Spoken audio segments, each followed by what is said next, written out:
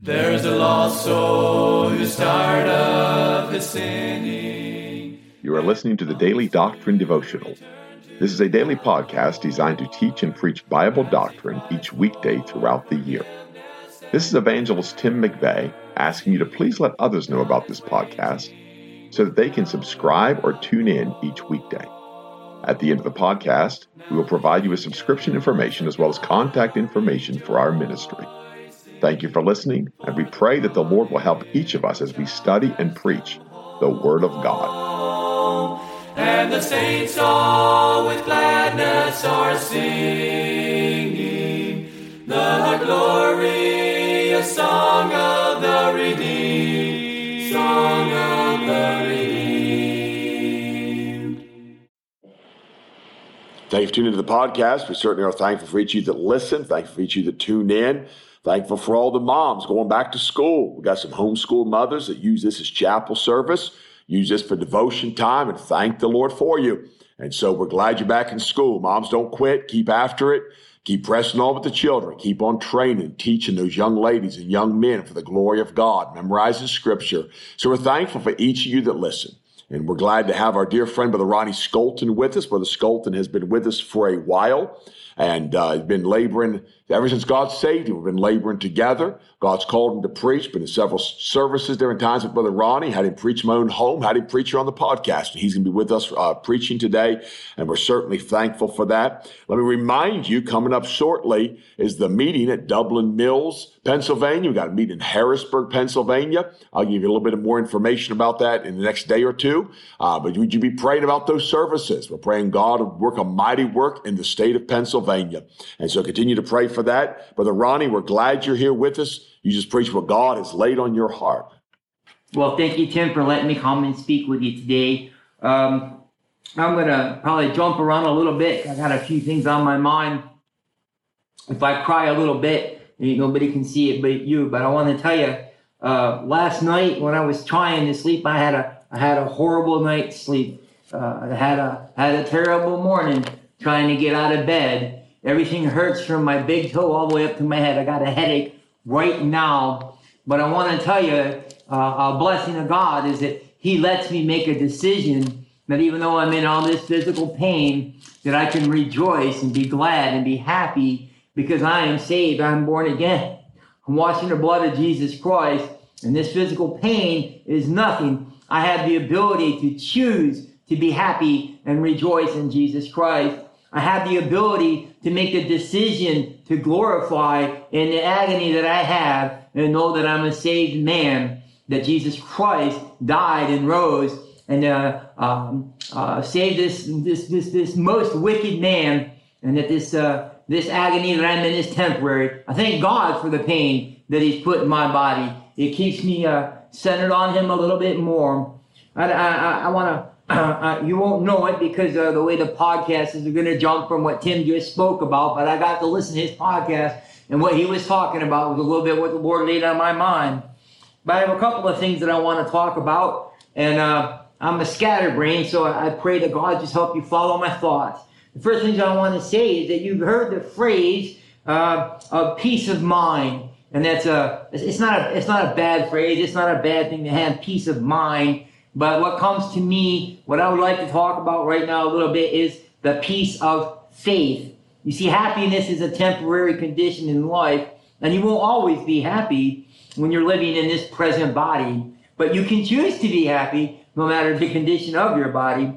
I want to ask you, have you ever thought about this thought that Satan is fine with seeing or even making people happy as long as they are deceived? Satan has been around since before the beginning of mankind, and he is exceptionally patient in the way he deceives man when it suits his purpose. He isn't so much concerned with the way your life is now as he is with taking you to eternity with him in the lake of fire. Satan has no problem with you having security in this life from the fruits of your own effort or the provision of others. We must always remember, though, that the devil wants to be like the Most High God. He wants to be like Jesus Christ. He will give you fake peace. He will give you fake security. He will impersonate Jesus Christ in any way that he can.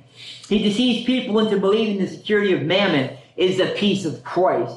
that your bank account, your property, your job, your loved ones, even a government can provide you with security. And security can give you peace, but that is not the peace of God. The peace of Christ is its own security, and it succeeds when the security of the world fails. Philippians 4:7 teaches us that through Christ, that is not your faith, but through Christ, the faith of Christ. We talk about the faith of Christ all the time in Christian circles, like it is just something we can perform by our will. The world talks about having faith also. Just have faith and you'll be okay. They don't even know what they have faith in. I propose it to a lot of people who run around and claim the name of Jesus Christ and claim they have faith, don't realize what they have faith in. They don't know what they have faith in. They're basing what they have on their faith. And I want to talk about the faith of Jesus Christ. People don't realize when a Christian professor is exhibiting the faith of the world, or better stated, they're exhibiting their own faith. Galatians talks about the faith of Christ, the faith in Christ. God gives you his faith, then you have faith in him. This is the faith that Jude talks about in Jude 1:3. Also in Acts, in chapter 14, the Bible says, confirming the souls of the disciples and exhorting them to continue in the faith, and that we must through much tribulation enter into the kingdom of God. And further in Acts it says, and so were the churches established in the faith and increased in number daily. Romans says that what if some did not believe? Shall their belief, what if some did not believe? Shall their unbelief make the faith of God without effect? You see, it's the faith of God that affects mankind's life. We have the ability, because God lets us repent. He lets us believe, and then he gives us the faith of God. The faith of Christ is what saves us and lets us enter into his peace. So for a moment, I want to try and look at the faith of Christ just a little bit. I think we should do that. I think it's a good place to start. And a good place to start, I think, is in the garden when Christ is praying before his crucifixion. In Luke, he said, Father, if thou be willing, remove this cup from me. Nevertheless, not my will, but thine will. So the question that I ask myself as I read this is, what is the difference between the will of the Son and the will of the Father? We know that Christ didn't fear what man could do to him, because he said, quote, and fear not them which kill the body, but are not able to kill the soul, but rather fear them which is able to destroy both body and soul in hell. So then, was Christ afraid to go to hell? I don't think so. Because that's what he came to do, to become our offering for sin, to become our burnt offering. Galatians says, who gave himself for our sins, that he might deliver us from this present evil world, according to the will of the Father. According to the will of God and our Father. And continuing 1 John, he is the propitiation for our sins, and not for ours only, but also for the sins of the whole world.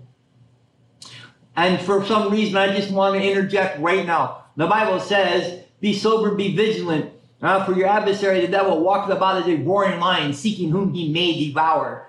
You know that roars don't hurt. The devil walks about and he wants to roar. He wants to scare you. A roar can paralyze you. A roar can stop you dead in what you're doing, and then the devil can pounce on you. Jesus Christ came and overcame that. He had no fear of what the devil could do to him. He had no fear of what man could do to him. Mark says in the 9th hour, Jesus cried with a loud voice, Eli, Eli, lama sabachthani, which is being interpreted, my God, why hast thou forsaken me? Why would God the Father forsake Jesus Christ? Why would Jesus Christ put him in himself to be forsaken by God the Father? He did that because he became me. It was his passion to become Ronnie Scolton. As a lost person, you are right now dead in trespasses and sin. You are forsaken. There it is. Not my will, but thy will. It makes perfect logical sense that Christ didn't want to be forsaken by the Father.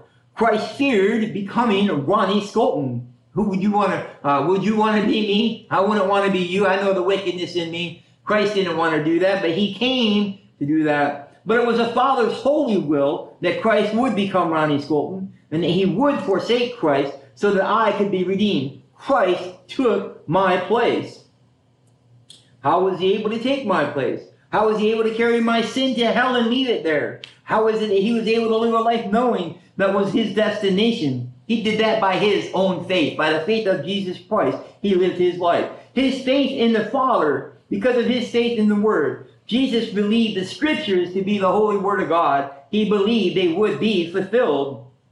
In Psalm 16:8, it says, I have set the Lord always before me, because he is at my right hand, and I shall not be moved.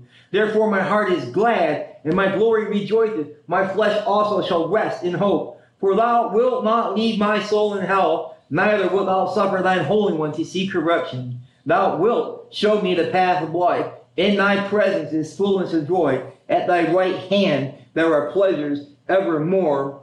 Further in Psalm 116, it says, the sorrows of death compassed me, and the pains of hell gat hold upon me, and I found trouble and sorrow. Then I called upon the name of the Lord. O Lord, I beseech thee, deliver my soul. Gracious is the Lord, and righteous, yea, our God is merciful. The Lord preserveth the simple. I was brought low. This is Jesus Christ. I was brought low, and he helped me. Return unto thy rest, O my soul, for the Lord hath dealt bountifully with me. Then he said in his faith, for thou hast delivered my soul from hell, mine eyes from tears, my feet from falling. I will walk before the Lord in the land of the living.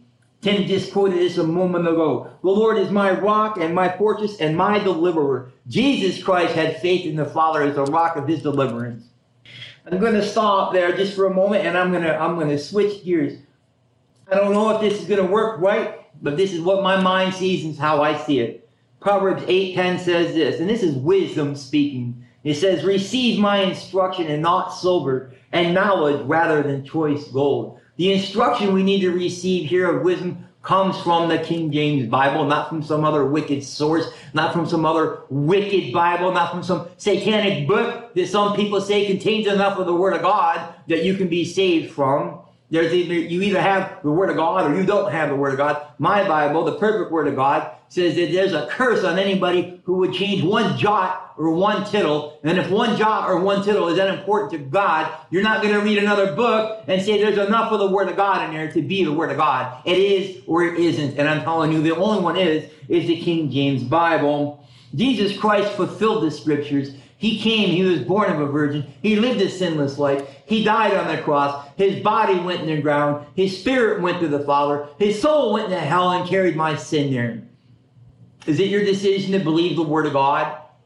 Is it your decision to believe that the Scriptures were fulfilled? Is it your decision to believe that the Scriptures will continue to be fulfilled and that everything in this book will pan out the way the Lord has said it will? If it's your decision to believe that, you must believe that every person born is condemned to die and live in Christless eternity. Then you have the ability. God says he will let you believe that Jesus Christ is your redemption, that he is your Savior, that he is the Son of God, and that his blood covers all of your sin. I have a saying that my children grew up with. It says, decisions not destiny, choices not chances determine our eternity. What's your decision? What's your choice? Do you believe the Bible? Do you believe the King James Bible is the perfect Word of God? If you choose to believe that, then you can be confident in the fact that Jesus Christ will redeem your soul. There's a lost soul who's tired of his sinning, and he longs to return to the Lord as he cries for forgiveness and mercy. God is waiting. You have been listening to the Daily Doctrine Podcast with Evangelist Tim McVeigh. For correspondence, please contact us through our website and someevangelists.com, and use the contact form to connect with us.